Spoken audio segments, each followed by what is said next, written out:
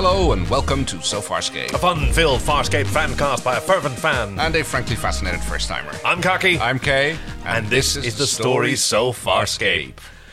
Oh, I missed an opportunity to do a funeral-filled Farscape, because it is with the funeral again. It is, I guess, yes. Join us for episode 322, Dog with Two Bones, part 1, Oh, where did you see that? on the airtable. Yes, okay. No, that's true. Like, when it was originally aired, it was listed as just Dog with Two Bones. Right. And then later, during the DVDs, was described as Dog with Two Bones, part 1. To your credit, you did not, I only got the part 1 after I looked at our date sheet, and I did not get any of that information until after. I mean, it's the end of the season. It's like, they're not going to do a non-cliffhanger episode, so... I've been thinking whether to save this for the season wrap-up, but I think it's valid here. You had asked me previously whether they already knew that they were getting picked up for a 4th season. Right, yes. Which, on the one hand, during various chats with fans, Ricky Manning, Frunium, was particularly evasive about. Like, they kept asking, like, are we going to see more of that next season? Oh, what season? What season of what show? Oh. Yeah. Because he's an absolute imp. But before this episode already aired, announcements had already been made that Farscape had been renewed for a 4th and 5th season. Oh, okay. Well, there you go then. Yeah. So that's what the sort of expectation was. And apparently, like, there are deleted scenes on the DVD from this episode that might as well have been clips from the next episode. Like, there was already a very clear idea of how season 4 was going to start. How they're going to take it, yes. I mean, David Kemper, even in an interview in the Visual Companion Guide, mentioned, like, the farther you get in the series, the more vision you need to have of where it's going. So we've been renewed for a 4th and 5th season. He already knew at that point how season 4 was going to end and season 5 would begin. And he was still seeing it at the time as like a 6-season story, but we'll see about... 6 seasons in a movie. Well, if only. So, yeah, there was the full confidence that this was closing a season and heading into the next one, and we just have to wait. So it was just being a bit of a tease for the... little bit. For the fans, yes. Right, so our listeners have gifted us with a whole bunch of synopsises for this episode. Oh, yeah, they're good. So, let's have a look. Someone gets distracted by their fantasies. An old woman appears aboard the ship and everyone questions who she is. She sneezes magical fairy dust and is seemingly great at cooking. Seemingly. In the meantime, there is a game of bumper ships occurring. Thank you, Going Metal $7.99. The crew make plans to go their separate ways, but before they can, they must attend a funeral where an unwanted guest is making a scene. Meanwhile, John's imagination runs wild. Hey, is the old woman with you? Thank you, Marky C. A wedding and a funeral, but which one is real? Crichton struggles to reconcile 2 dreams, and a mysterious old woman offers better living through chemistry. Thank you, Nazi. Well, episode 301 was called Season of Death, and you can count on one hand how many main characters didn't die or start off dead this season. Wedding bells ringing, or are they? Who is that old woman? And another perfect suggestion from Claudia Black, when things get left to fate. Very good. Thanks, Lucy.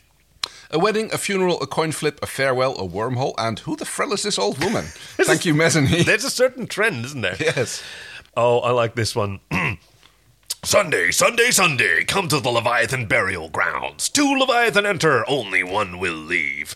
It's the grudge match of the quadrant. Will the mystery-masked Leviathan reign supreme, or will Mama Moya bring the hurt to him for dissing her son Talon? Only one way to find out this Sunday, Sunday, Sunday. Thank you, Black Rain. And who is that woman with the dream powder? Lies are nice, but the truth is louder. A burial place, the sacred space. Listen, Wrinkles, stick to the chowder. Thank you, Rick from the Delta Quadrant, with another lovely Back poet. with those limericks. Yes. Oh, we have a lot to look forward to. I've already seen that Rick has contributed quite a bit to season 4. Fantastic. They must have spent quite some time on that, because they're all absolute crackers. Thank you so much. So this is season 3, episode 22, Dog with Two Bones, first aired on Thursday, January 31st, 2002. Do you remember how we used to talk about, like, when these things were coming out? Yeah. It's become less. It's become less important. I don't know. It feels like that.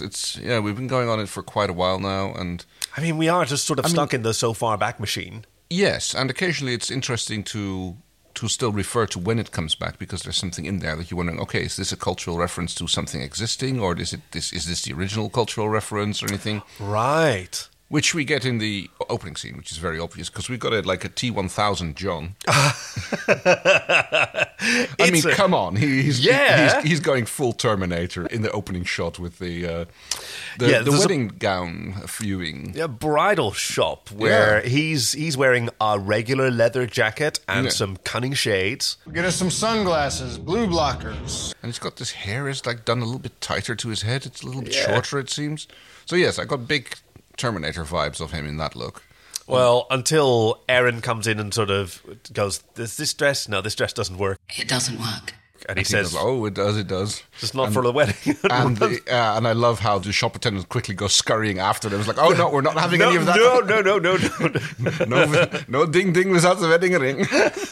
Well, I think it's mostly protecting these dresses from the shenanigans.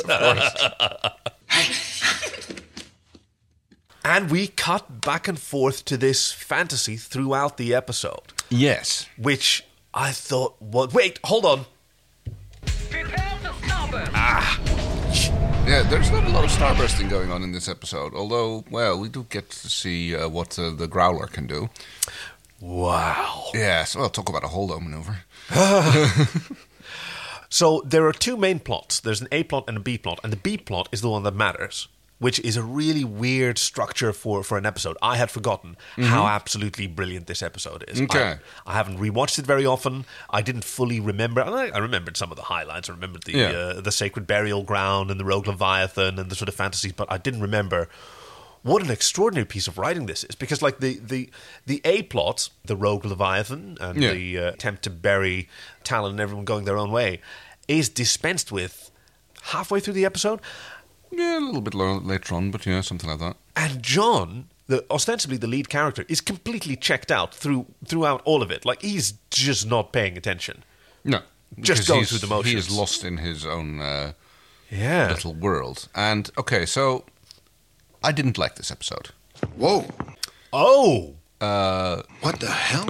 Oh, whoa, okay. It irritated me tremendously. All right. Because, okay, we'll discuss this. We'll discuss this at great length at the time. Sure. I got the feeling that I was being fucked with as a viewer. Oh dear. That it is entirely unclear which thing, what is going on. I mean, it's not entirely unclear. Clearly, John is doing in his fantasy world, but he's being messed with the weird old lady.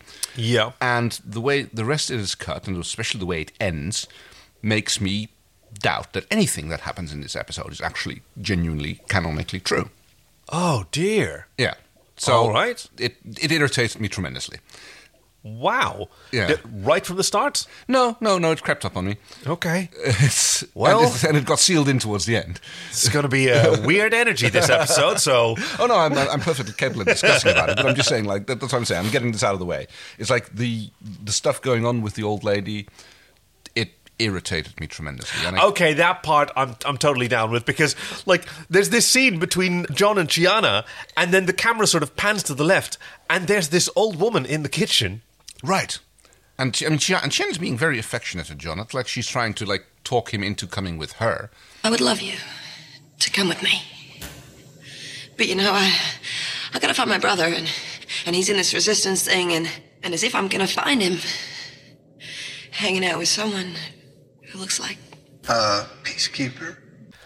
She's also telling him why he can't come with her. She wants it. Yeah. I think everybody has that. Everybody has two bones. They have two things that they want that aren't compatible. Yes. And then there's this old woman cooking and talking like she's been there the whole time. Yes, and she's clearly deliberately messing around, because she occasionally says something, gets called out on it, and immediately makes it like she didn't say that at all. She's gaslighting people. Would you like some Jägerfunkel chowder? Why didn't you leave with the others? Because I knew the souffle would charm you. Chowder. You said it was chowder. I can make you a chowder? Which makes me think that she is not acting in anybody's best interest. Uh-huh. I mean, she clearly presents herself as like, oh, I'm here to help you, and like, I'm helping you see the truth, and I'm helping you work through your feelings. but I am not convinced that she's acting in everybody's best interest. What, a Farscape character whose motivations don't match their behavior? Right. That seems so unlikely. She's literally gaslighting people. An enigmatic, and mysterious and untrustworthy character on Farscape? Right, yeah, I know. This actress we've seen before. She's Melissa Jaffer, Yeah. an Australian actress. She also played the Luxon Mystic. You're an Arcan. Does that justify you collapsing in fear? Oh, right, yes. Yeah, in season 2, so she came back for this. And Dave Elsey, as usual, just had a wonderful time designing this alien creature. And as he said, like, over season 3, I got to do a lot of, like, very non-human things. So toward the end of the season, I actually became more, like, obsessed with contorting human features, like creating Right. creatures that were basically Yes. humans through a fun mirror. Like, she's got huge ears, and her jowls are sort of slightly very jovial. She's got Right. this. The third eye on the forehead is Yeah. always tricky to do. Yes, about her suddenly appearing on the ship. It's something that we've kind of noticed in the past as well, that they don't seem to police who gets to come aboard Moya or stay aboard Moya. Right, yeah. I mean, there might be some shenanigans involved in this particular person, but in the past we've had, like, same with Jewel and other people who have kind of like the Scarron was almost assumed to be staying on Moya as well until he announced that he was going to leave on the hospital ship. Yeah. So they seem to have this open thing about, like, everybody who just happens to show up here can stay, and like, Yeah, they've never actually oxtered anyone off the ship. No. Like, they just kill them if they're an adversary. right, and if they gave them enough reason to do so, but they've not. Yeah, they don't seem to police anybody who wants to stay on Moya. They don't do the thing where they get up and flap their arms and go, well, which is the hint to... have a little house vote on, like, are they staying or are they leaving, and then go like, I'm sorry, you didn't make the cut, you're being voted off the island. I think this is the only reason why there are still people on Moya. Like, if they'd figured out at any point that they could do this, then Moya would just be empty. Fair point. Eventually, like they'd vote each other off, and then Pilot would quietly close the airlock behind the last person. Just move off and find some new people. But yeah, like, Stark comes aboard and stays and then vanishes. It's not entirely clear what happens there, but keeps coming back. And yeah, Right. same with... Well, Stark is obviously, welcome, and expect to see I mean, him by come. now we never saw him leave the first time. Like, he joined at the end of season Right, 1, yes. and then you just wasn't there for season And 2. then he shows up again and goes like, oh, hey, yeah, I'm back, and I've got some information. Yeah. But yes, wedding, one wedding and a funeral. Yeah. So yes, Oh, there's a scene at the dressmakers when they have finally found one. yes. So Claudia Black made 2 very significant creative contributions to this episode. One of them was that she went through the costume department and found this dress, which was Katrala's dress. Katrala is the princess. princess in. Yeah. Yes, look at the princess. Princess Katrala. Will you consent to marry me? And she thought there was this kind of cool idea that John would marry this dress twice. Yes. All right. And it looks stunning on her. Oh, yeah. As he points out, you wear this. Somebody's gonna marry you. Yeah. But then she tries to pay for it. She takes it to the shopkeeper. She's got a lovely, like, it looked like a pantsuit kind of thing going on. Yeah, it's very business. And she hands over the credit card and says, Sergeant. Yeah. and John sort of stage whispers, no, it's a ch. Ch. Oh. Sergeant. Yes. No, charge it. And she's very rightly, like upset, and like that was humiliated. That was Frustration, embarrassing. yes. No, English is difficult, says John. Like, half the time people don't understand Yeah. what I'm saying. And she's like, yes, but just... You're doing great. No, I'm not. Nobody here understands what I'm saying. This whole Frelling planet needs translator microbes. I mean, that happens when you move into a new area. I mean, I guess it signifies the discomfort that fantasy Aaron is having. Yeah. Which comes back later, of course. I love the scene where she's throwing the bouquet and Jewel makes it like a stage dive for it and triumphantly holds up the bouquet in the end. That is so in character for Jewel. At the time, did you recognise that it was Jewel? Because you asked whether it was Tammy... Well, McIntosh. At first you said Wynette again. Right, yes. Not immediately, no. Because in her case, it's kind of unclear that it is. It's like you put her in a regular Earth dress. And tie her hair back. Exactly. And you can't really tell, like, does she have the multiple widow's peaks? Right, you can't really tell from the shot. So, no, I didn't clue in that it was Jewel rather than just the same actress. So I had a new thought about this episode, particularly, like, John has this fantasy that Erin won't fit in and she'll be unhappy, which is sort of a...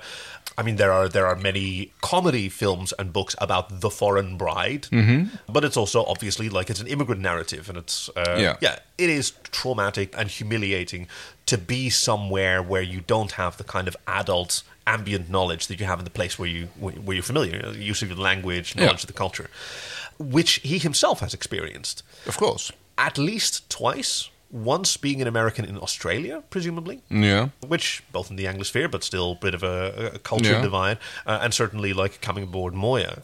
And then probably again a third time when he was on, what is it again, John Crichton, eh? That's not the name of the episode, where he gets stuck on the planet with the Purple Pants people for 6 months. Actually, that's a really good point. Jeremiah Crichton. Jeremiah Crichton, that's the one, yeah. He is the Masata. Rigel? What? He's not the Masata! Well, Hakuna Matata, Masada. Because he really did spend like 3 or 6 monans on that. Yeah, half a cycle, I believe they were looking for him. Good callback. Which was still in the middle of that sort of adjustment period. So he's been through it 3 times. There is something really interesting, and I haven't fully figured out how I feel about it, that he imagines that Erin wouldn't be able to get over it like he did. Yeah, which is interesting. Because he's well, okay, maybe that suggests that he hasn't gotten over it. Possible. Right, but he still wants to return Erin to Earth. seems to be the kind of deal-with-it person, you know? Yeah. You'd figure that she gets... I mean, she would have that frustration, but and she's... it would suck. And it would suck, but she would clearly be willing to work at getting over this. Yeah, getting to learn... I mean, it's the first time she's learned a new language. I can't understand what he's saying. He's speaking in his species' ancient language. One sentence can carry over 100 different facts, concepts, emotions, far too complex for our translated microbes to interpret. We quickly learn, however, that yes, it was in fact Jewel, because in the next shot, John is taking off the garter belt, which ends up on Rigel's eyebrows, who is already trying to cut into the wedding cake, which is... Oh gosh, wait, hold on, you're cutting ahead. No, that's just... But we left them in the wedding shop, and after that, there's a scene with Dargo and Erin, and she's helping him load up the growler. And she says, you could resupply halfway through. He says, nope, I want to go straight to Macton, who's very far away, and kill him. Because, he says it's not about killing Macton, it's about getting revenge. Yes. Apparently Who's Macton's again? Oh, Macton was his wife's killer / brother. Oh, right, yes. Yeah, Macton Tau. He received intelligence about Macton's location from Braca as part of the deal on the command carrier. Yes. And apparently he's posted quite far away, so he's going off. Because the Luxons have apparently a saying that's similar to the Klingon proverb of revenge is a dish best served, well, not cold, immediately. Which is how I like my dishes served as well. Yes, hot and cooked and preferably re-microwaved halfway through to keep the temperature up. I was 40 years old when I learned that restaurants would do that. That you could just... Can you reheat this for me? Yeah. Yeah, can you warm that up? And they have an oven that's kept warm and they pop it in there. Yeah. It's great. That's fantastic, yeah. Not so fantastic for Moya. So during the opening credits, we get this line of John going on about going back to Earth and opening a wormhole there and going back, but then Earth is unprepared for what's coming on. And yes, Earth would not be prepared, but he would have the wormhole technology and the knowledge how to use it as a weapon. I'm pretty sure he could convince people on Earth that this is going to be taking a little bit of work. Also, he has the wormhole technology. So if he makes his way back to Earth and leaves the uncharted territories, then nobody in the uncharted territories has that wormhole technology. And Earth is still safe. So that opening line's getting a bit old.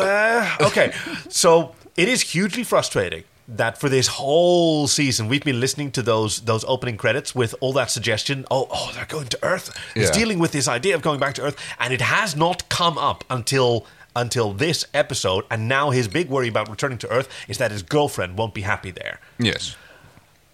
I remember being just enormously disappointed by the end of the season. So it was just a tease this whole time. Oh, like, there was yeah. actually, we're not going to Earth, we're not doing that. Because I'd been speculating from the first moment that I seen it. Okay, that never registered. I mean, I never assumed that they would be going to Earth. Lucky you. I mean, yes, no. To me, I think that going to Earth would probably jump the shark on this series. Well, they have been to Earth already. Well, not for okay, real. Fantasy Earth. Fantasy Earth, right? Okay. No, for real. If they turn this into now we're dealing with Earth and we have to like deal with governments and politics about space travel, and like I think that would jump the shark on this series. Do you not remember how it felt in what was the episode? A Human Reaction. Yeah.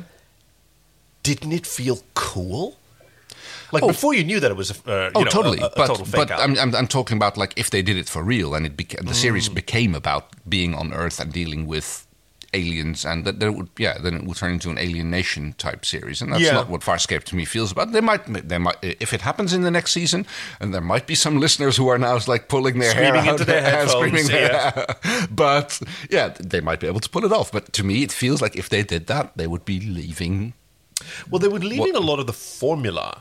Because it's a road show, right? I had this as well with like the series Supernatural. It's a road show. It starts off with them with two brothers in a car or in a different motel, like going to a different place. And then there was like a roadhouse that they visited regularly with other supernatural hunters. And then they had like a base. And as soon as they had a base, it just didn't feel like the same thing, like show waking anymore. up in the same place. Yeah, whichever place that might be. Like it's got to be Moya out somewhere. Sort of the same with Doctor Who and the TARDIS. Like yes, a lot of the times the TARDIS just arrives somewhere and they get out of the TARDIS and that's it for the TARDIS for that whole episode. But we're going all over the place. I know. Moya has travelled to the sacred burial ground, the sacred Leviathan burial ground. So apparently, like, Leviathans have... This is one of their cultural expressions. Yeah, it's kind of like an elephant burial ground, or not really burial, because there's not really burying Graveyard, involved. Graveyard would probably even be better for this as well. Well, I'm going to say burial ground because she's transporting her son's remains. Right. Like, you bury someone else. Right. But a grave is just wherever you happen to be. Like, elephants go to the graveyard to die. Yeah. Which probably Leviathans also do. Yeah, it seems like a reasonable thing. But yes. So Moya feels that Talon should be... I'm not going to say interned, but again, it's like they're not putting him in anywhere, so... Yeah, I mean, to us it seems weird. It seems like just dropping some... I mean, Rigel literally says... What the yachts is so sacred about this? This particular bit of space. Well, that's culture for you. I know. Right? We don't know what the space looks like through Leviathan senses. It's not the nebula that the creators, the makers, whatever, are in. It's like it's a different place, right? Yeah, it's... I mean... Well, who knows about places in Farscape, but it's not supposed to be anywhere we recognize. And they get bumped by another Leviathan who is like, nope, don't want that. Like a Leviathan who has had 3 of her children taken by the peacekeepers and enslaved, and she is not having it that Talon will be buried here because Talon is part peacekeeper. This ship is quite irrational, and as we've seen, prepared to enforce her edict. She attacks Moya, does a lot of damage right away. Absolutely incredible amount of damage that, like, no peacekeeper weapon would have been able to do that. And this is just from 2 Leviathans bumping into each other. It's because of her knowledge of Leviathan anatomy. Like I mean, peacekeepers should have that. Well, so what I'm getting out of this, because we've seen at least one other Leviathan, so in Eat Me, and this one is clearly significantly larger than Moya. Yeah, by half, I'd say. Yeah. And so... Leviathan physiology might be unique because there's also been the suggestion, I don't know if it's really in the show, but that they sort of adapt to the needs of their crew. I think maybe like even there was a chat somewhere where it was suggested that like the ceilings are lower in season 2 because they moved to a different place, and that's like Moya realizing like, oh, these are some short, like my inhabitants are shorter and they don't need that extra clearance. It's a nice theory, but why hasn't that happened over the previous period of time? Because, like, how long has been... they've been, like, on that ship for, like, 7 or 8 cycles at that point. It might have been it was a prison ship, so there might have been a prison population with a lot of, Scarans, some, huge... Yeah, who knows? Maybe. Yeah. No, I'm just speculating here. But, yeah, so, like... The exact internal anatomy of a Leviathan might not be easy to know from the outside. No, fair point. Except by another Leviathan. Yeah. So, yeah, it's absolutely critical. This whole episode is very dark. Yes. Like, the lighting is very low. Well, yeah, Moya got damaged, and they're showing that by having everything in the dark, which has Jewel lighting Eren as she's doing some repairs. The very first scene between Jewel and Eren ever. Oh, yes, now that you mention They've it. never had a conversation before, aside from some screaming and beating. And so, like, when Jewel goes... In the short time I've known you, you've changed so much. You're meeting her now. Well, as far as we can see. I know, but... Speaking of screaming, I mean, I love how Eren... Can you melt that? With what? There's no power yet. Does a little bit of titty-twisty welding on... yeah. And she just squeezes her in the knee. Yeah. Thank you. That's great. I thought that was hilarious. John is still completely checked out of this the drama. Yes, he's fantasizing about the tossing of the bouquet, the drawing of the garter, which lands on Rigel's earbrow. And, like, what a player, Dargo, in a tuxedo. He looks amazing in a tuxedo. He does look fantastic, yes. But, okay, so when it comes to John's fantasy, like, okay, there's a weird thing going on where he's, like, having this discussion with Chiana, and it goes, back and forth between now Chiana, who looks... absolutely fantastic in latex hot pants. I mean, it's a short skirt and long stockings, and oh damn, she looks good like that. Yeah, she does. And a crop top with long sleeves, but that's a weird contrast between how forward and slutty and she is in John's fantasy, and how different she is in the actual real life thing. That's a really good point, because this is the most, like, sensitive, honest, and vulnerable Chiana that there is. She's not escaping like she did in Taking the Stone. No. And yet in John's fantasy, she is like her regular self dialed up to 11 in probably the worst way possible. Hey, I spent some time with the boys. Think I found who the best man is. Well, why are you doing this? Why can't you just act like you always have? Fit in. Why do you have to sleep with all of my friends? This is such a repressed culture. Back. Now, that might be a response to the sort of immigrant experience that right. you go for this persona. But it's all in John's fantasy, so yes, why exactly. is he thinking that she would act like that? I guess that's interesting. He must not be paying attention to, like, who she is right now. Yeah. Actually, no, that's not entirely true, because he's the one, later in the episode, gosh, we're going to be jumping all over the place, that says to Jewel, you have to go with Chiana. Why do I have to go with Chiana? Chiana can handle Just be there. Chiana midwife Talon's birth. She shouldn't have to bury him alone. Very good point. So he was thinking about Chiana as this emotionally realized woman, thinking about her feelings and her needs, but that wasn't being reflected in his fantasies. Not at all. No, she's just a worse version of what she was like when they first met, I would say. Now, there is a very lot in this episode, and a lot of it is pretty easy to miss, which it doesn't seem like it, because not a lot happens, but, like, knowing... like being very familiar with the show and knowing where it's going, even, it gave me a lot to sort of parse here. There's a lot about truth and lies and running from it. Yes. Which is something that the old woman says, like... Go to the truth. It calls in your own tongue. And John says he ran from it in one of his earlier fantasies. So maybe that has something to do with what we're seeing, that he's constructing these...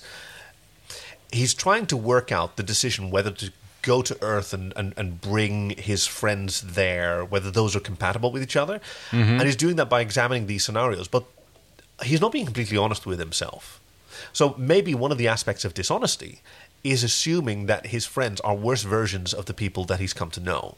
Okay, yeah, I'll buy that. That seems to make sense. That seems to make sense. Like, when you think about other people, you always imagine what the worst reaction is that they can have to any scenario that you envision. And it turns out that nine times out of 10, it's much better than what you feared or managed to imagine for yourself. Think of yourself. So that's, the doom thinking. I mean, even it happens the other way around. Gosh, we are going all over the place. When he's imagining a conversation with Dargo while he's having a conversation with Dargo. And he says to Dargo, like, I know you're miserable here and you're really not collecting... And he's like, Dargo's like, not miserable at all. No, talking to these kids, saying, hey, boys, how are they biting? Hey, Mr. Dargo. Everybody thinks you're a freak. Everyone thinks I'm a freak. Hey, boys, how are they biting? Terrible, Mr. Dargo. Can you help again? See, they don't think I'm a freak. Right? This is these neighborhood kids that he helps with his gigantic shotgun by killing fish for them every other week. And I found that an incredibly difficult scene to parse and watch because there's two conversations happening, and I could not keep them apart in my head. I think that's valid. And I think that was also like what they were going for. No, totally. Because they are kind of the same conversation. Right. Right? But not entirely. Well, for John they are. For Dargo, they're not. No, John. Dargo's only getting half. Exactly. Well, but both Dargos are only getting half. That's what makes it so complicated. Well, okay, but like one of those Dargos is actually John. So John is getting 1.5. I know. Yeah. And Dargo's only getting half. Yeah. Why are you so disagreeable? I'm not disagreeable. You are being disagreeable. I got things on my mind. I am sorry that Aaron is leaving you, but don't take it out on me. All right, let's try and go through this a bit linear because that might help. Right. It's like the scene between Jewel and Aaron also introduces something that Jewel asks Aaron. When we get out of this, are you still going to look for that ex-peacekeeper unit? Just name-dropping shit. Yes, throughout out of nowhere, yeah. Who now turned into helping people and policing, I guess, actually. So she's heard about this unit of ex-peacekeepers who keep the peace through assassination. It doesn't sound like ex-peacekeepers to me, but okay. No, that just sounds like peacekeepers under new management or peacekeepers who've decided they're going to do their own policing racket or... I mean, do what you're good at. It's kind of what Aaron committed to doing at the end of The Choice. That I'm going to be a soldier. What I was bred to be. She doesn't want to be that for the peacekeepers, but maybe she can create a scenario where she can believe that she's doing the right thing, again, like she did with peacekeepers back in the day. Yeah. But with open eyes this time. But it's like, I love Jewel in this, because she says, well... In the short time I've known you, you've changed so much. Don't go backwards. Assassinating people? Seems like going backwards. And that's all she says. It's incredibly wise. She doesn't sort of hammer the point and then, Aaron undermines it by giving it the kneecap or the titty twist or whatever. Yes. But I think that's the kind of thing that works on Aaron. She takes her time. She does listen. But if you have something to say to her, you say it, and then you leave it to her to... Right, and you give her that bit of perspective that you want her to consider. Yeah. And then she'll do that. And she's the kind of person who listens and... won't brush that off, yeah. Yeah, because there are other kinds of people who, if you don't get them to really process what you're saying, they will push it off and just try not to think about it. Yes. Right, so you can't actually trust those people to really internalize. People who don't want to think about uncomfortable thoughts. Ah! Damn! I can't see! God! John goes off on a little shooting spree. Oh, yes. Because his wedding, they're having the first dance at the wedding, and in the meantime, little old Miss Three Eyes is talking to John and whispering things in his ear. And I think this is the first time where I've got written down, old ladies mything with John. Well, she definitely is. You see her blowing some powder into his face. Right. He's got it all over his shirt. And that's when his fantasy turns sour, and you hear her whispering, "Go to the truth. It calls to you." I actually wrote that down before that happened. I was I clued into that fact that things was going on at the beginning of the scene before it happened, but it seemed very obvious at that point. Yeah. And because what he's imagining now is this lovely reception where there's, Pilot is there. Yes. We don't know that happened. We see that later. You're right. But he starts shooting things up. There's an invasion. I think this is because the the wedding is interrupted by peacekeepers. But peacekeeper soldiers start killing everyone, and he grabs his gun as if he's battling them off. No! Get out! Get out!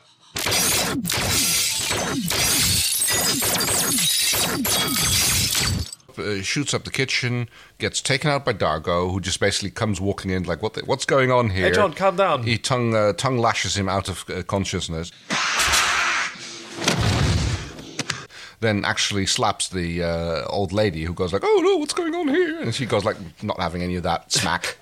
She even says, well, nothing went wrong, except... Perhaps a slight misjudgment of his weight. It won't occur again, I'm certain. So am I. She just, I accidentally overdosed him, but it won't happen again. Yeah. No, it will not. Smack.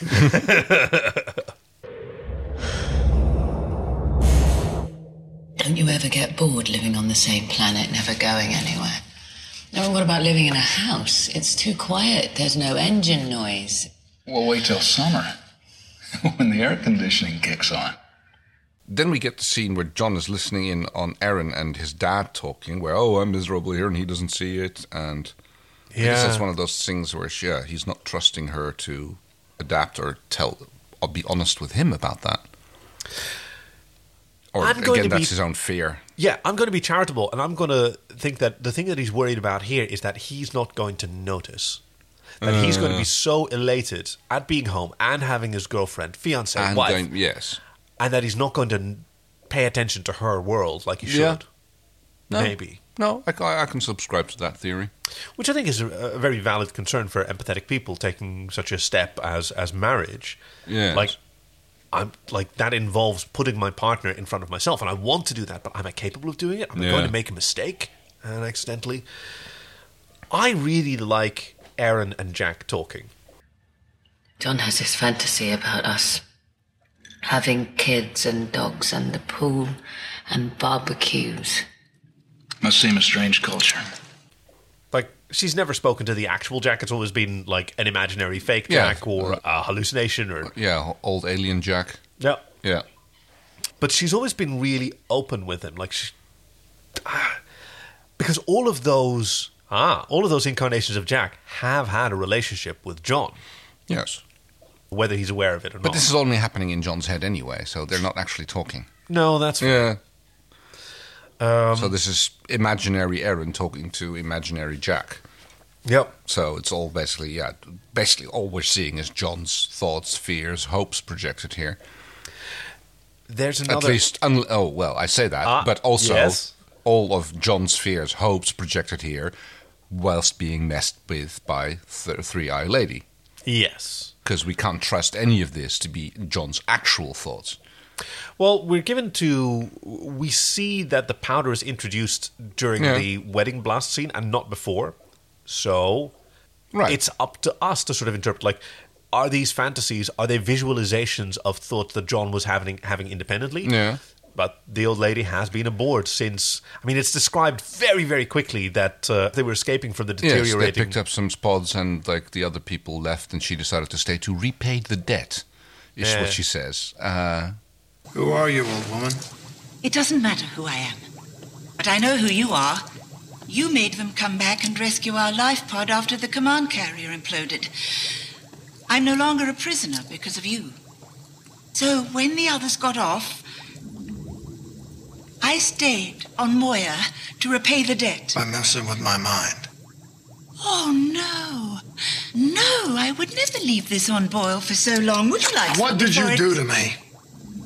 Because she's no longer a prisoner. No. And she thanks John for that. Yes, that's the specific focus, because apparently off-screen John convinced the others to pick up the pod of refugees. But there are a lot of shots when John is out of it and she is seen whispering in his ear, which kind of implies the fact that she is like messing with what he's seeing. Yep. It doesn't have to be, but I got that feeling a lot. And that's what I didn't like about this episode, is it makes me doubt everything, but which means it robs meaning of everything.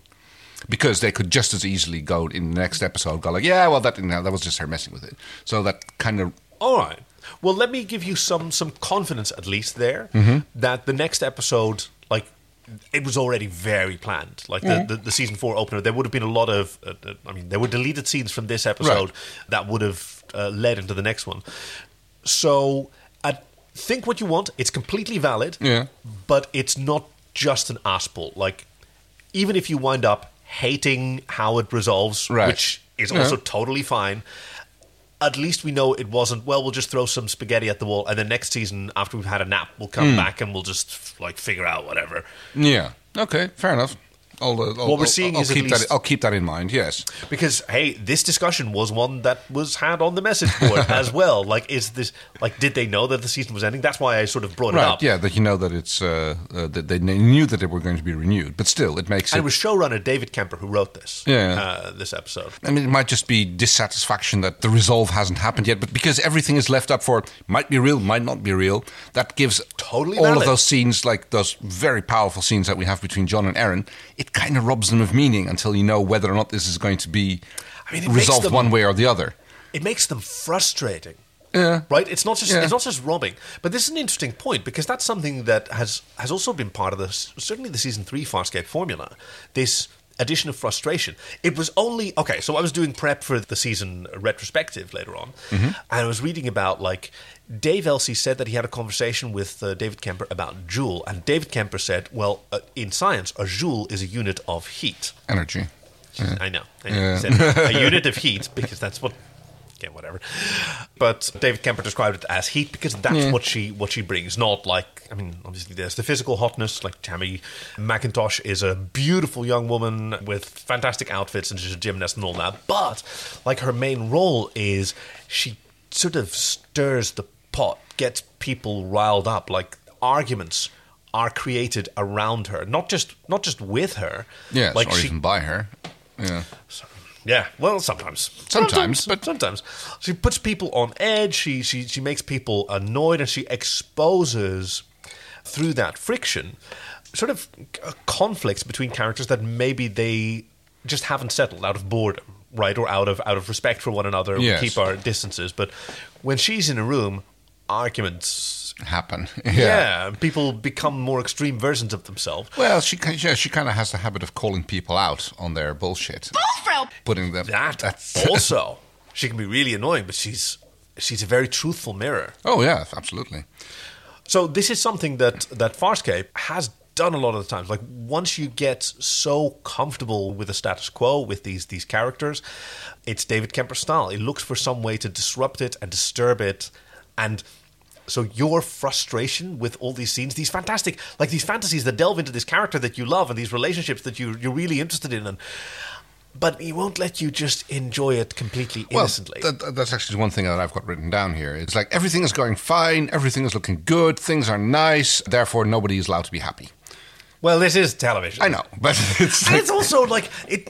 I mean, that's like for the first time, like they're clear that like it's literally said. You know, right, Scorpius doesn't have a ship.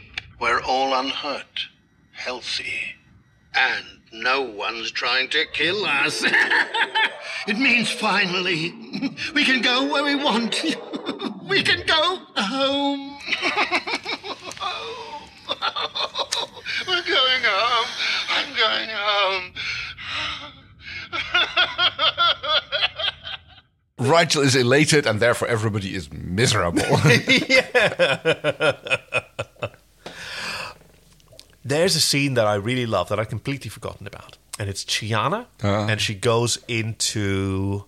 Oh, I think it's the same sort of space inside Moya that maybe she... Oh, she's talking to Moya, basically. Yes. Yeah, and it's this blue-lit scene, and she talks about, you know, I asked Zan once why she got on so well with you, and Zan said, you have to be completely honest. Mm-hmm. That's the trick. So she tries to be honest with Moya. She was sent there to try and convince Moya to calm down, which Pilot had failed at. And so she says, well, I think... that you should bury Talon wherever you Frowling want to bury Talon, and I think that the Frowling Trouk should get out of our Frowling way. I think you should bury your child wherever you damn well please. Right, but whatever she damn well pleases is at the burial ground. Yes, exactly. Yeah. Like, she came there to calm Moya down and, like, accept, like, maybe we should bury Talon elsewhere and be peaceful. But no, she goes like... That's not what she feels. Fight for it, yeah. Fight the other bloody Leviathan. You deserve it. Yeah, and kick it. I think that Talon has earned being buried here. Moya feels Talon has earned the right to be buried in the sacred space. I mean, to be honest, like, why didn't they just tell that to the other Leviathans? Like, yeah, he died blowing up a command carrier. Well... They do find out that the other Leviathan has killed at least 3 other Leviathans and wounded many more. Yeah, so she's a bit unhinged. She's unhinged, which is why Moya asks the crew, the first time I think that she's made a request, very explicitly, to kill her. Yeah. Like, and that's like, whoa. And Pilot actually dances around it a bit and go like, well, she respects you and we know she knows that you have her back, as like, which John, I think, says, like, reiterates, and therefore it's like, she's comfortable asking you this, and like, kill her. It's like, whoa. And Kill the rogue Leviathan. Yes. All right, old girl. I mean, nobody responds. This is a really great test For like saying to someone, anything you need. Well, I need $10,000 and I need this guy dead. Ooh, wait, no, hold on. Well, yeah. I meant more like a gift card or like a hug or something. Yes. I mean, they shouldn't have any qualms about, killing another Leviathan. I mean, Jewel points that out. Like, okay, this is dangerous, but you're going to take a life, Dargo. Are you sure you're okay with that? And Dargo goes, it's like, how long have you been here? Yeah. Like, it's Tuesday. I swear I will kill you. Warrior to warrior, I vow one day I will kill you. Dargo will kill you. I will track you down and kill you. I'll kill you. I'll kill you. I'll have to kill you. I'll kill you. I will kill you myself! Should kill you. Look, I told you, we are not killers. Which, admittedly, is not really a great position to be in. No, but he is a warrior, He has killed before. He's like... I mean, when he came to Moya, as Zan pointed out, like... You are but a boy. And yes, but by her standards or by Luxon's standards? Oh, I think we talked about that at the time. I think she's wise enough to, or she's been around the block enough to know a Luxon who says he's 30, still a long way to go. But married with kid, so I think it's actually more from her perspective than from a Luxon perspective. He's... All right. Yeah. I mean, yeah. She's a worldly woman, but she has her own perspective as well. Yes. But I mean, maybe she just doesn't consider Luxons to be particularly emotionally mature anyway. Possibly. Yeah. I mean, she never met an Oracan. Oh, no, she did. Did they have sex at that together? point, I don't not yet. remember. But well, anyway, yeah. Dargo didn't want to be a warrior. He wanted to be a farmer. Yeah. And he still does. So for him to say, to sort of shrug at killing another being, I mean, it may be more about him being sort of scarred and scabbed over than actually being okay with it. Yes. Sort of like Xalax was, come to think of it. Yeah. Okay. Makes me kind of think about that story about like the I think it's Japanese, a samurai is like who wants to be also wants to be a warrior or a gardener, and someone at one point calls him out and is like, if you want to be a gardener, why are you always practicing your sword and war? And he says like, well, it's a lot better to be a warrior in a garden than a gardener in a war. Oh dear. Is it though? Ooh. I mean, if it comes down to the nitty-gritty, yes, I'm sure it is. But could a warrior reliably produce food? No, that's why I said gardener, not farmer. Okay. Okay, no, fair. Yep. Oh, they're smart. So the team is on board, and they have a plan, and we don't really hear a lot about it, but that's okay. Erin has her new Prowler again, which I love that thing. I'm so glad to have it back in Moya's hangar bay. I don't know if it has a new paint job than the last one I think so. It seems darker. I thought the other one seemed lighter, but that might have just been the certainly settings. The lighting, yeah. Yeah, but I thought the original one was whiter, and this one seems to be more of a black-red. Did it have a red racing stripe? Ooh. Oh, I don't know. I like the red racing stripe. But yes, they're put to good use because they are going out to kill the Leviathan. They're getting the Growler out as well, and Dargo has his fancy little visor. Two-part plan. There's a fun exchange where John has to go with Dargo, which Erin comments on, and Dargo goes, "I heard that." Yeah. It's basically John goes, "Fly safe," and no, it's the other way around. She says, "Fly safe." Well, whatever. We'll paste the scene. Here comes the clip. Yeah. Be careful. I don't have to fly with Dargo. I heard that. Oh, wasn't that great? Oh, now I remember it. Yes. Like, I'm not flying with Dargo. I heard it. Yeah. But yeah, she says, like, I'm in a Prowler.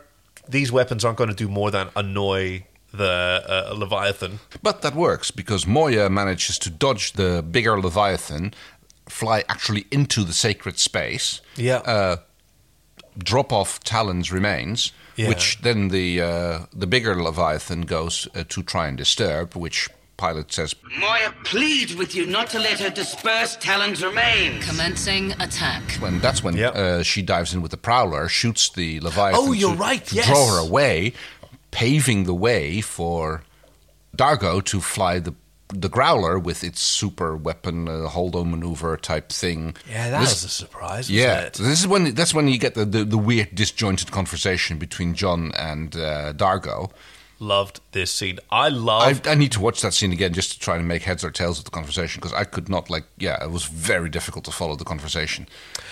Mostly, I mean, the gist was there, but it's like it was very hard to catch the difference between what was being said to which Dargo. Oh, absolutely. In whose mind it is. And I think that would be fun to pick that apart. Oh, hell yeah. To get a view of what actual Dargo actually got out of that conversation, rather opposed to John's view of it. Well, it seems like every time that we cut back from a bit of Sydney Harbour into the Growler, that whatever it was that John said in Sydney is sort of what Dargo in the Growler is responding to. John is saying the same thing in both realities. The question is Dargo is not saying the same thing, because Dargo is hearing different things. Well, maybe that means that Sydney Dargo is really just a sort of contextualizing of stuff that actual Dargo is actually saying. Maybe. But that's why you'd have to try and piece it together, because actual Dargo is busy with flying the Growler and attacking the other Leviathan, so none of the stuff that Sydney Dargo says would make sense coming out of the mouth of actual Dargo. Yeah, I should never have come here. I should never have come to Earth. I should have left you guys on Moyas. Such a simple choice. Why are you agonizing over it? Because I'm an idiot. Yeah, you are an idiot. I'm an idiot. We're all idiots, aren't we, boys? Yeah. Everyone's an idiot. Speaking of idiots, I was with you on that until there was... I mean, Dargo had just explained when he's got his fancy visor on that, I have to super concentrate, so you have to do the flying. Yeah. Oh, but I thought the controls only responded to your DNA. Oh, God, yes. Yes, that's why I smeared... Oh, that's why I'm wearing gloves. And so Dargo's doing something in his visor, I've got to get these calculations just exactly right. But in the meantime, he's still talking to John about Aaron. You see him with his visor on, and he goes, yeah, but you're underestimating Aaron, and... So I think that's the whole thrust of the conversation.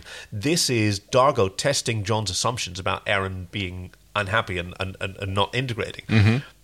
Because Sydney Dargo is doing the same thing. Yeah, he's what do you mean? What do you mean I'm talking about? I'm loving it here. I learned English. Yeah, it's tough, but hey, boys. There's just some neighborhood kids that he's friend with, which is probably just the tip of the iceberg of the friends that he's made. Yeah. And he's loving this community and the food that there's there. And yeah, while this is going on, it's a very just disjointed situation between the actual fight going on outside and the scene with Rigel, Chana, and Jewel, who are doing the mourning for Talon. Yeah. The burial scene, yeah. And Chana tries to say something, but Rigel interrupts and comes out with something beautiful. Yeah.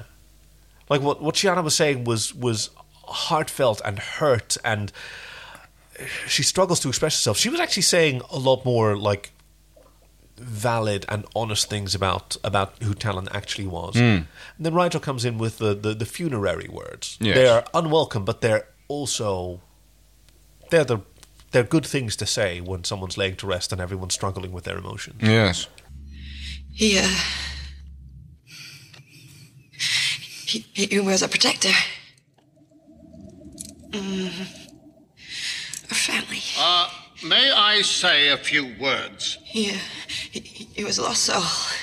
Searching for... Talon was special. A joy to his mother and a credit to his species. Both of them. With fondness, we lay Talon, offspring of Moya, to rest in his sacred ground. That he was I loved one particular part of it. He made his mother proud, which is obviously great. Yes. And he was a credit to his race, both of them. Ah, yes. Right? Because both the Leviathans and the Peacekeepers would have been proud of Talon. Yeah, absolutely. Oh, I'm choking up right now. I'm just thinking, poor little... Okay. And by now, Aaron has gotten the rogue Leviathan's attention. She set him up. All right, it's up to you guys now. Yes, and what we see is the Growler kind of phases out, or at least that's what I thought happened. I had no idea. Okay, so what I thought was happening is that the Growler phase shifts out of reality, goes flying through the other Leviathan. I thought they were going to just maybe phase in at just the right moment, do a stupid amount of damage, phase back out again, and fly. But no, they just fly all the way through her, and then in a kind of starburst effect, we see the entire Leviathan just dissolve from front to back. Yeah. And it's just whoa. That is some weapon that they got there. I'm with you. Like, I remember being astonished when I saw this the first time. The same way they did. I didn't remember like the details. This weapon is almost incomprehensible. Because you're right. Like, there is the first blast of energy which hits the Rogue Leviathan, but then instead of like crashing into the Rogue Leviathan, they sort of fly through it as if it's already dissolving or they've dissolved. Right. But there's a particular thing that leads me to believe your theory that the Growler itself sort of phases out and maybe through some kind of wave resonance. That's what that's what it looks. Yeah, it looks like it's creating some sort of bow shockwave, which just like dissolves the other ship. Because when we see the exterior shot of the Rogue Leviathan being dissolved from front to tail, the tail is not yet dissolved when we see the Growler flying up toward us. Yeah. So it's already passed through the tail. Exactly. Which is not dematerialized yet. So, wow. And everybody's, whoa, that was effective. That was awesome and terrifying. Very effective. Did you get her? She's gone. Completely. Gee. They got her. Yeah, this is some Lex level of... yes. Oh, that's a very good comparison, yeah. So, crisis dealt with. I mean, that kind of kills the A-plot. Yes, and that's where Rigel gets his moment to, hey, do you know what this means? No one's trying to kill us. Yes. Scorpius is That's gone. the scene, We've all got everything. We can go to war. I mean, he's even talked about previously, like, all these plans that we have where they're going to get us killed, yes, but at least they'll get us killed on our home world. Yes. Talon rests where he belongs. Scorpius has no ship. We're all unhurt, healthy, and no one's trying to kill us. It means finally we can go where we want. We can go home. We're going home. I'm going home.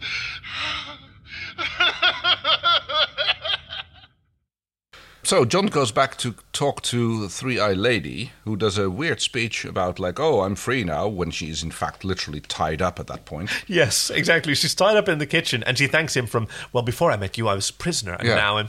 okay. Tenuous grasp on reality, that woman. Yes, or maybe, again, just gaslighting. Right. Which is my theory so far.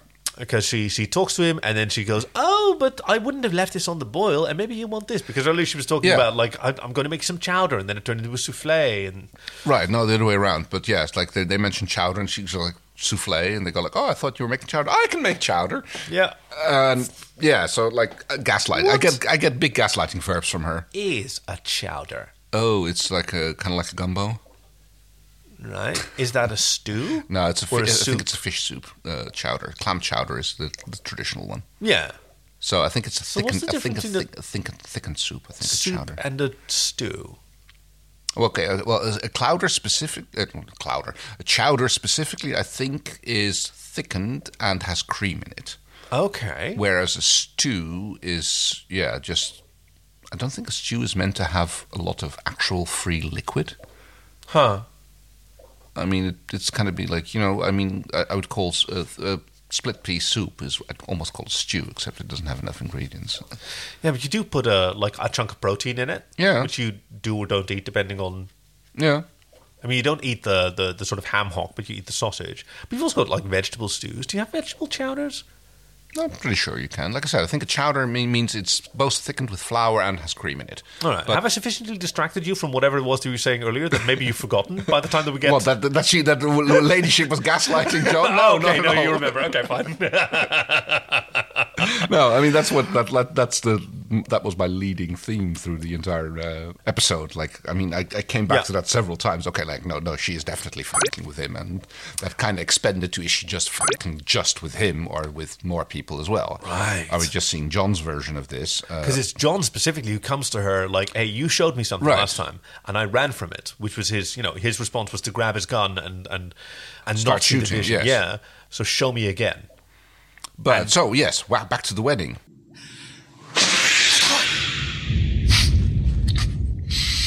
she already had a fistful of powder Yeah. this whole time. Blows That she into was- his face. Yeah, here we go again. Maybe she got the dose right this time. So yes, wedding, kissing, first dance. They get cut in. Like everybody else starts dancing along. He's Pilot's dancing with the- Chi. Pilot's there. even. Yes. The sort of puppeteering crew talked about like members of every department worked together to get him up 2 flights of stairs. Oh damn! Yeah. That hotel was not happy with the whole crew sort of being there, and they even mentioned like, well, Pilot, he doesn't get out much. I don't get out much. Fair so enough, yeah. for the very first time, they put squibs on him, which was the sort of like explosive, Right, like when yes. you get hit by a bullet in a movie. Yeah, there's a lot of those in the next scene. Yeah, and it's brutal. Oh, yeah. Because Jack stands up to hold a speech, He and gets he shot in gets the head. a little yellow bolt of light go through the head, and a head wound that we see, not just a spark, Yeah. an actual bleeding head wound, and it goes for all of them. Like everyone who gets shot, it leaves a bleeding wound in the Yes, in the appropriate color, like blue for Chana. Oh yeah, good point. Yeah, they did that. I love how Gigi Edgley looked in like running over the table and in that blue dress, which I noticed that she must be wearing stockings because her legs are not like white. Her legs are like kind of like almost look like they've got regular human color. I can't believe that they forgot to like put makeup on her for a shot like that. Absolutely so it has not. to be a conscious choice that she's wearing stockings. Well, she's wearing white gloves as well. Oh, yes. elbow-length Yeah, gloves. you're right. So She probably is. like Yeah. matching stockings. Yeah, but showing off midriff. that too. Yeah. I mean, not in this scene, in the other one where she's she's that's talking a good, about how that's a good look on her. I am not a straight man, but dang, nobody's that gay, as the joke goes. But yes, when she talks about, I went shopping, but you don't have any money. Lifting. Shoplifting. Shoplifting. God, fantastic. And making out with his dad. Yeah, but again, that must have been John's insecurities, and he was already going like, this isn't right. Like, no, this something's wrong. But yeah, here at the wedding, that's what he's being confronted with. Like the peacekeepers come here. Chiana's in blue now, and it's Jewel who's in pink. Yes. Versus the last wedding that John was at, where Chiana wore pink. Yes, looks good on her. You look great in pink. Brings out your eyes. Eventually, Aaron gets shot in the side. Of course, she gets shot in the side. And John is completely devastated. Right. Did you notice Aaron's final words to John? Remind me. Don't worry about me. I've never felt better. Yes. Ooh. Now, what does that remind you of? Well, mostly it's a contradiction of everything that he's been fearing. Those were the dying words of the other John. Don't worry about me. I've never felt better. Don't worry about me. Oh, I've never right. felt Yes, better. they actually put that in the previously on Farscape. Exactly. Now that you mention it, yes. Huh. Are you okay, Gonzo? Great! Never felt better. Which has led to a lot of speculation about like how would Moya John, how would Black Shirt John know to put those words, those dying words, into even Fantasy Aaron's mouth? Oh, yes, that's a good point. Huh. Well, again, it's like it's not his memory is own. She is messing with him. We don't know how much of this is John's fears and how much is this John's fears being manipulated by someone else. Yeah, she is whispering into his ears. Right. His tiny. And the same little goes ears. for Scorpius, because Scorpius shows up and that. Oh. Well then, John. Tell me, what did you expect? I mean, even if you even look at his expression, that's also not the way Scorpius, I think, would be looking if he was actually there, being vindictive, which we have already established last episode. He is not vindicative towards John. I mean, he might be now a little bit after blowing up the command carrier, but he's like, at the end he was like, why would I care about Earth? Like, Earth is only a means to get you to do what I want. And now that that's not happening, then I'm not going to destroy Earth. I'm not going to go there just to spite you. Imagine if Scorpius did want to destroy Earth. Right. Would he tell John about it? Or would he would, like, if in his heart was just the sort of rage and revenge that he pretended at the end of the first part of the two-parter, right? That I'll spend 60 years going to your planet. If that's actually what he wanted to do, would he want John to know it? Or would he want John to be shocked and surprised by it? Like, what would devastate John more? I think the latter. Right? Yeah. And John knows Scorpius very well. He has a neural clone in his head at this point. So he must also be worrying. Like, Scorpius said he wouldn't destroy Earth.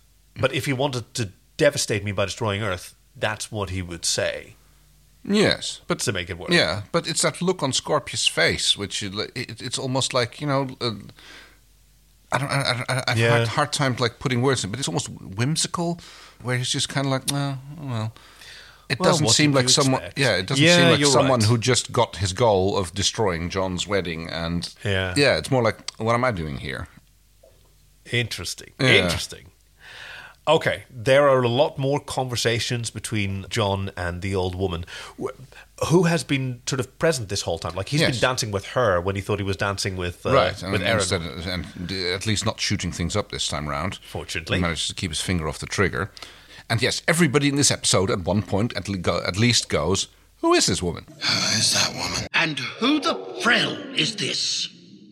Who is that woman? I thought she was with you. Who are you, old woman? Like, and nobody seems to be... Yeah, which I thought she was with you. Okay, you deal with which again leads me to the theory that John isn't the only person being messed with. Very good. Because everybody just, like, accepts that she's here. Nobody questions it. Like, I mean, it gets mentioned in passing, but that apparently is enough to deal with it. It's like, okay, well, if you don't know, then it's clearly not important who she is. Yeah. Which is, Well, this ends the old woman's involvement, except for one tiny scene at the end, which was kept very secret for the rest of the episode. And the rest of the episode is a hangar scene where... Okay, the last question. Oh, yeah. The last question that the old woman posed when John explains, what dog with two bones, what does that mean? Right, and he explains the story of the dog loses a bone because he wants the bone that his reflection has. And then he has nothing. Yeah. And he's just staring at himself. And she very wisely says, well, is this dog smart enough to learn? And John says it doesn't matter, he's already lost everything. She says, no, it does matter. Right? And... if he could only have one bone, which one would he want? Yes. And John walks into the hangar where Aaron is getting ready to leave, and he's got his stuff already packed. Okay, I'm going with you. That's what he wants. Yes. He basically would realize that he wants Aaron more than he wants going back to Earth. Yeah. Yeah. But now they have to have this. Then we get this long conversation where Aaron goes like, nope, because I don't want to lose you again, which is what it boils down to. What do you want? You. I'm afraid it's not that easy for me. You see, you died. I watched that happen, and yet you're still alive. And even that is only part of it. Like, neither of them can... They're both trying so hard to be honest about their feelings, to be respectful toward the other person, and also toward themselves, and they're failing. This is an incredible scene. Oh, yes. And a lot of arguments were had about like how this would come together. This was a long scene to film. I can imagine it took some time, and there was a lot of like, okay, what if we try this, and what if we try that, and then there's probably a lot of cutting room floor discussions as well. How are we going to cut it, and what are we actually going to go with? It's just extraordinary. There's all these movements. Like Ben Browder had arguments with David Kemper about like yelling arguments about where to go. But, I mean, by this point, like everyone on Farscape was so invested in their characters. Yes. And of course, they have opinions on what they think their characters should, would, and could do. Yeah, and where they want them to go, because they're... Yeah. And I mean, he managed to coax a kiss out of her. Oh, that's beautiful. Like, she sort of turns away and refuses a few times, and he doesn't close the distance until she lets him. Yeah. Like, she turns away, and he goes like, okay, and he won't leave. Around the other way, try again, and like, not going yet. But... like, either you walk away or you kiss me. Which is, again, what the same argument he loses later. It's like, tell me to go away. Go away, say goodbye, John, and... Yes. Then say goodbye. We don't take goodbyes. We do this time. You see, you leave, and then you come back, and I can't handle the in-between. Aaron, say goodbye. Fine. Goodbye, Crichton. John! My name is John. Goodbye, John, to my face. Yeah, oh, wow. That just occurred to me because he said, goodbye, Crichton. And he says, no, my name is John. Yeah. Because the words that she said to him the first time that he saw her again were, hello, John. Hello, John. Hello, John. Hello, John. Hello, John. Yes. Now say goodbye, John. Do it. Ah. Tell me you she don't. Can't. Oh, and they're all... And finally, like, she turns it on him. Like, if you love me, then don't make me say goodbye and don't make me stay. Right, because I don't want you to die in my arms again. And like he goes like, well, what if I don't want you to die in my arms? And I'm going out. I'm leaving. That's not going to happen. He does what she wants, and he walks away, and she's furious, and she like kicks everything over because, okay, they both realize apparently you didn't want me to walk away, so yep. Guarantee that, guarantee that you won't go away again. It's absolutely incredible. And then they. I can't do this again. Shit, I can't let the one thing I love fly away in a crappy little ship. You once said it was as if the fates meant for us to be together. And I believe that. Well, then if it's true, we will be together again. Running away is not fate, Aaron. Running away is running away. Fine, you want fate? Here, I've got fate. Fate, here. What? They have this coin. Yeah, I mean, he suggested it before. It's like, we'll put things to the test of fate. Like, does fate want us to be together or not? And we'll flip for it. This is Claudia Black's suggestion, on one of the final days of shooting. Like, she brought up this idea, what if they flip the coin? And she said very specifically, this is not about trivializing the choice for either of them. Yeah. But for either of them to make that choice, whichever direction it goes in, would hurt too much. They just don't have the emotional capability to tolerate such a painful choice. Condemning someone else to living on a planet they don't want to, or whatever, taking those risks. Yeah. They both kind of want out. They both want a choice to be made, but not by me.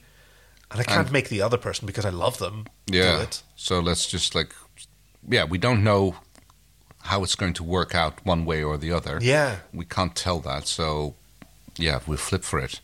And this is before the commercial break. And clearly, that felt like hovers slow felt motion. like such a commercial break cut there. And yes, we have like John floating around in his prowler, just musing. In the not in the prowler, in the module. Yes, that's the word I was looking for. Same place where he started, where his mind is going back and forth, and like everybody is having a whale of a time at the wedding party.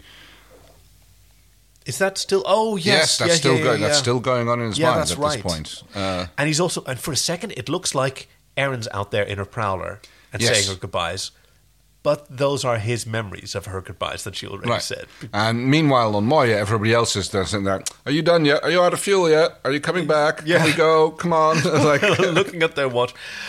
Jules still there, but we don't see anyone else. We don't see Dargo, Rigel, Chiana. Oh, yes. I hadn't noticed that. It's just Jewel in there with Pilot. Yes. I hadn't noticed that. Huh. And as he says, okay, well, fine, I'm coming in. And he's just imagined the final words of Erin Sun before she left. Fly safe. Goodbye, John Crichton. He sees Harvey. Yes. Harvey shows up. The human subconscious is interesting, isn't it? And I found something. Yes. The human subconscious is a fascinating place. Malleable, permeable, fallible. Harvey, you gotta get your nose out of the dictionary. Guess what I found there, John? Now that your well-being is inextricably linked with mine, and Harvey gives him a gift that he found in John's subconscious, which is to unlock the maybe memory that we've been teased with a few times of some words that the old woman was whispering into his ear, and he gets to hear what those words were, which is Aaron is with child. Yes. And now suddenly sparks fly, and he goes, "Wait, hold on, wait, no, crap. We need to go get her. We've got to find her immediately." Why couldn't you trust me? Old woman! Pilot, patch me through to Aaron. She is beyond our range, Commander. Got a fix on her position. We're going after her. Hold on a micro. Damn it, just do it. Pilot goes, "That's not such a great idea." And the old woman takes Jewel hostage. Right, yes. Grabs her, threatens to bite her ear off, which, okay, it's a threat, but it's not a very big threat. Yeah. telling Pilot to obey the commander's command. Pilot, please, for the love of God, please. And just as that happens, and John is trying to fly back to Moya, a wormhole pops open and sucks Moya through. Commander, stay clear. We're being torn. Come on. Can you? All right. And at this point, I was listening like, okay, like I've been fucked with too much. There's like this kind of made me. I mean, talking about it like with you for the past hour has like redeemed it a little bit more towards me than the way I felt about it just after I watched it.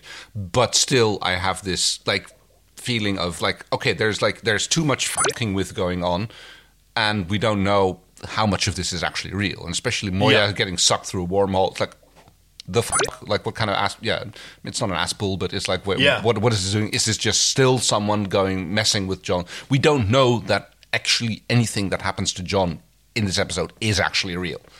I want to apologize for my laughter, and to make it clear, I am elated that this is what Farscape does, because it sure did it to me back in the day. I was there. I was right there with you. I'm not laughing at you. No, of course not. No, I'm sharing this with you. Yeah. And I love that you have such strong feelings about it.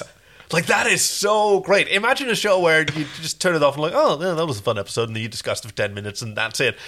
And instead we get this. Yes, we get to talk an hour and a half about... Yeah.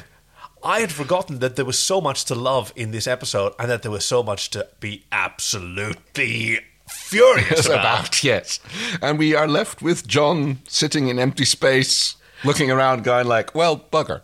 Because he's almost out of fuel, as we just learned. He's in his little module. There's nothing else around, and he's gone, you have got to be kidding me. Yeah, and there's a to be continued. At least they didn't leave that up in arms. Although there's probably been quite a few series or shows which have ended with a to be continued for there never to be a continuation. So frustrating. Yeah. Thankfully, we are spared that. We know that there's a 4th season, and well, we're going to have to wait a while before we get there. Right. Of course, as befits the end of season, we're going to have a season retrospective, season recap, we call them, and greatest hiatus, which, I'm still working on one. We'll have to figure something out. Yes. But until we get there...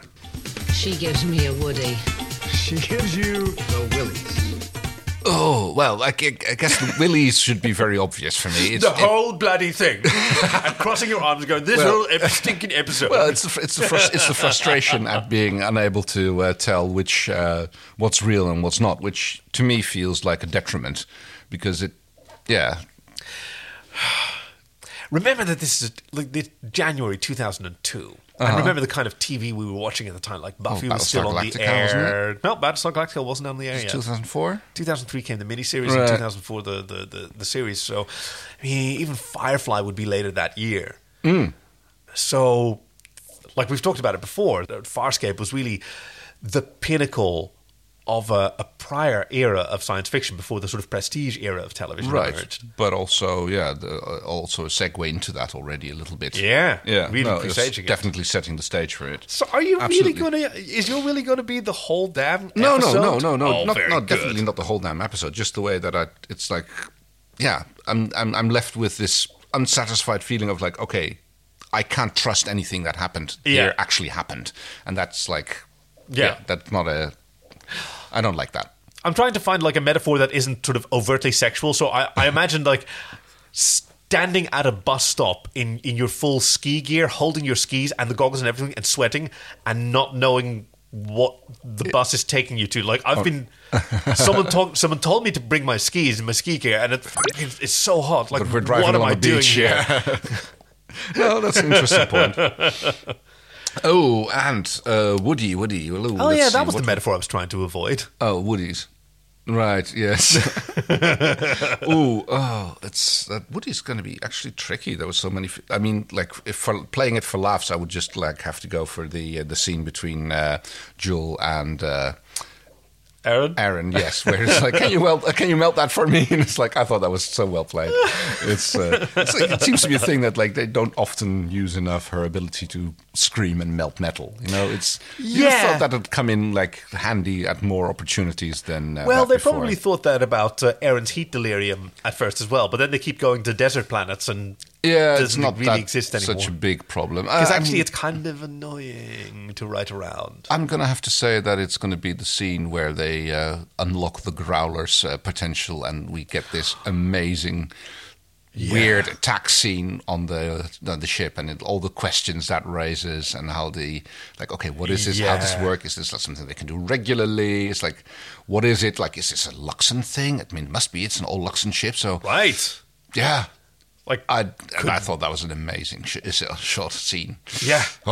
Opening up like a lot of mysteries about what this ship is and what it can do, because like I think Dargo had the confidence that it could disable at least Leviathan in optimum condition. But they're shocked about it too. They're like, oh dear, what it just happened? Just gone. Yeah, what the frell? Oh. Okay, my Willy. Ooh, it's tricky. Maybe because it is kind of my Willy is that I can't be frustrated at this episode the way that you are, because I would love to feel that again. That cardamom in my vanilla cake, right? Cardamom goes with lemon. Yeah, but not with vanilla. I know, right?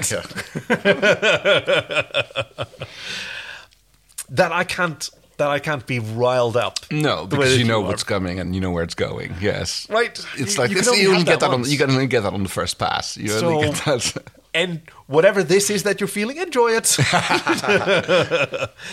My Woody's actually going to be girl talk. There are a lot of scenes between women here, which is Farscape is rightly known for like reversing or upsetting gender norms as they existed in the late 90s and early 2000s, and gender relationships and all of that. You know, the kind of bro-y relationship between Aaron and Dargo is one of to me the best examples, but not known for developing relationships between women. Right. They were very few and far between, and we get more scenes between women in this episode than I think in the last season put together. There's Chiana and Moya. Yeah, there's Chiana and Jewel and Aaron. There's no Aaron and Sean, I think. No, I don't think there isn't. No. There's a bit between Chiana and the old woman whom she rejects, but like that's the kind Chiana's not buying whatever that old woman is selling. No, she's not dealing with that at all. In fact, the only thing missing is, you know what? That's really missing, Aaron and Moya. Yes. There was no goodbye between that. Yeah, that's interesting. Good point. Although she was more about Talon than Moya anyway, but still. Well, she has communed with Moya before. Right, Moya asked her to name her son. Yes, good point. She's essentially godmother to her son. And very good point. But even Aaron didn't participate in Talon's burial. Well, she was outside in the Prowler shooting at the other ship. I know, but choosing, that was the role she chose. So I guess, no, that is going to be women, girl talk is something that I really, really enjoy. Yes. And that's the story so Farscape. Yes, please join us next week with more Tales of the Uncharted Territory, and after that, the Season 3 recap. Yep, we're going to figure out some format for that, then another fanfic, another greatest hiatus. We'll figure out what that is. We're going to lose some listeners. Don't say that. No. Don't say that as we're heading what is universally accepted as the worst season of Farscape, where we expect all of our listeners to stop listening because Season 4 sucks. Seriously? No, of course not. Okay, sorry. What are you? Why would anyone say that? We are super looking forward to embarking on this journey together. Season 4, whatever it's going to bring. But we have a lot of cool stuff in the meantime. So you can continue to send in your synopses, contribute to our Patreon to help keep the lights on. Thank you for your contribution, Ruth. Thank you to all of our members who've been with us for a long time, who've joined recently, who have sent us messages and who've sent us synopses, fanfic suggestions. Keep them coming. Please make sure they're safe for Kay. Do give him a read and think, well, what if someone had only seen up to the end of Season 3? Would they enjoy this story? We like comedies. We like them up to about 4,000, 5,000 words. Well, maybe we'll do a two-parter. Who knows about that? Did we have any other thing? We had Submit, we had the links, we had the Patreon. Yeah, I think that's sofarscape.com/links. And, hey, something that we haven't done in a while, but we really should be doing every episode.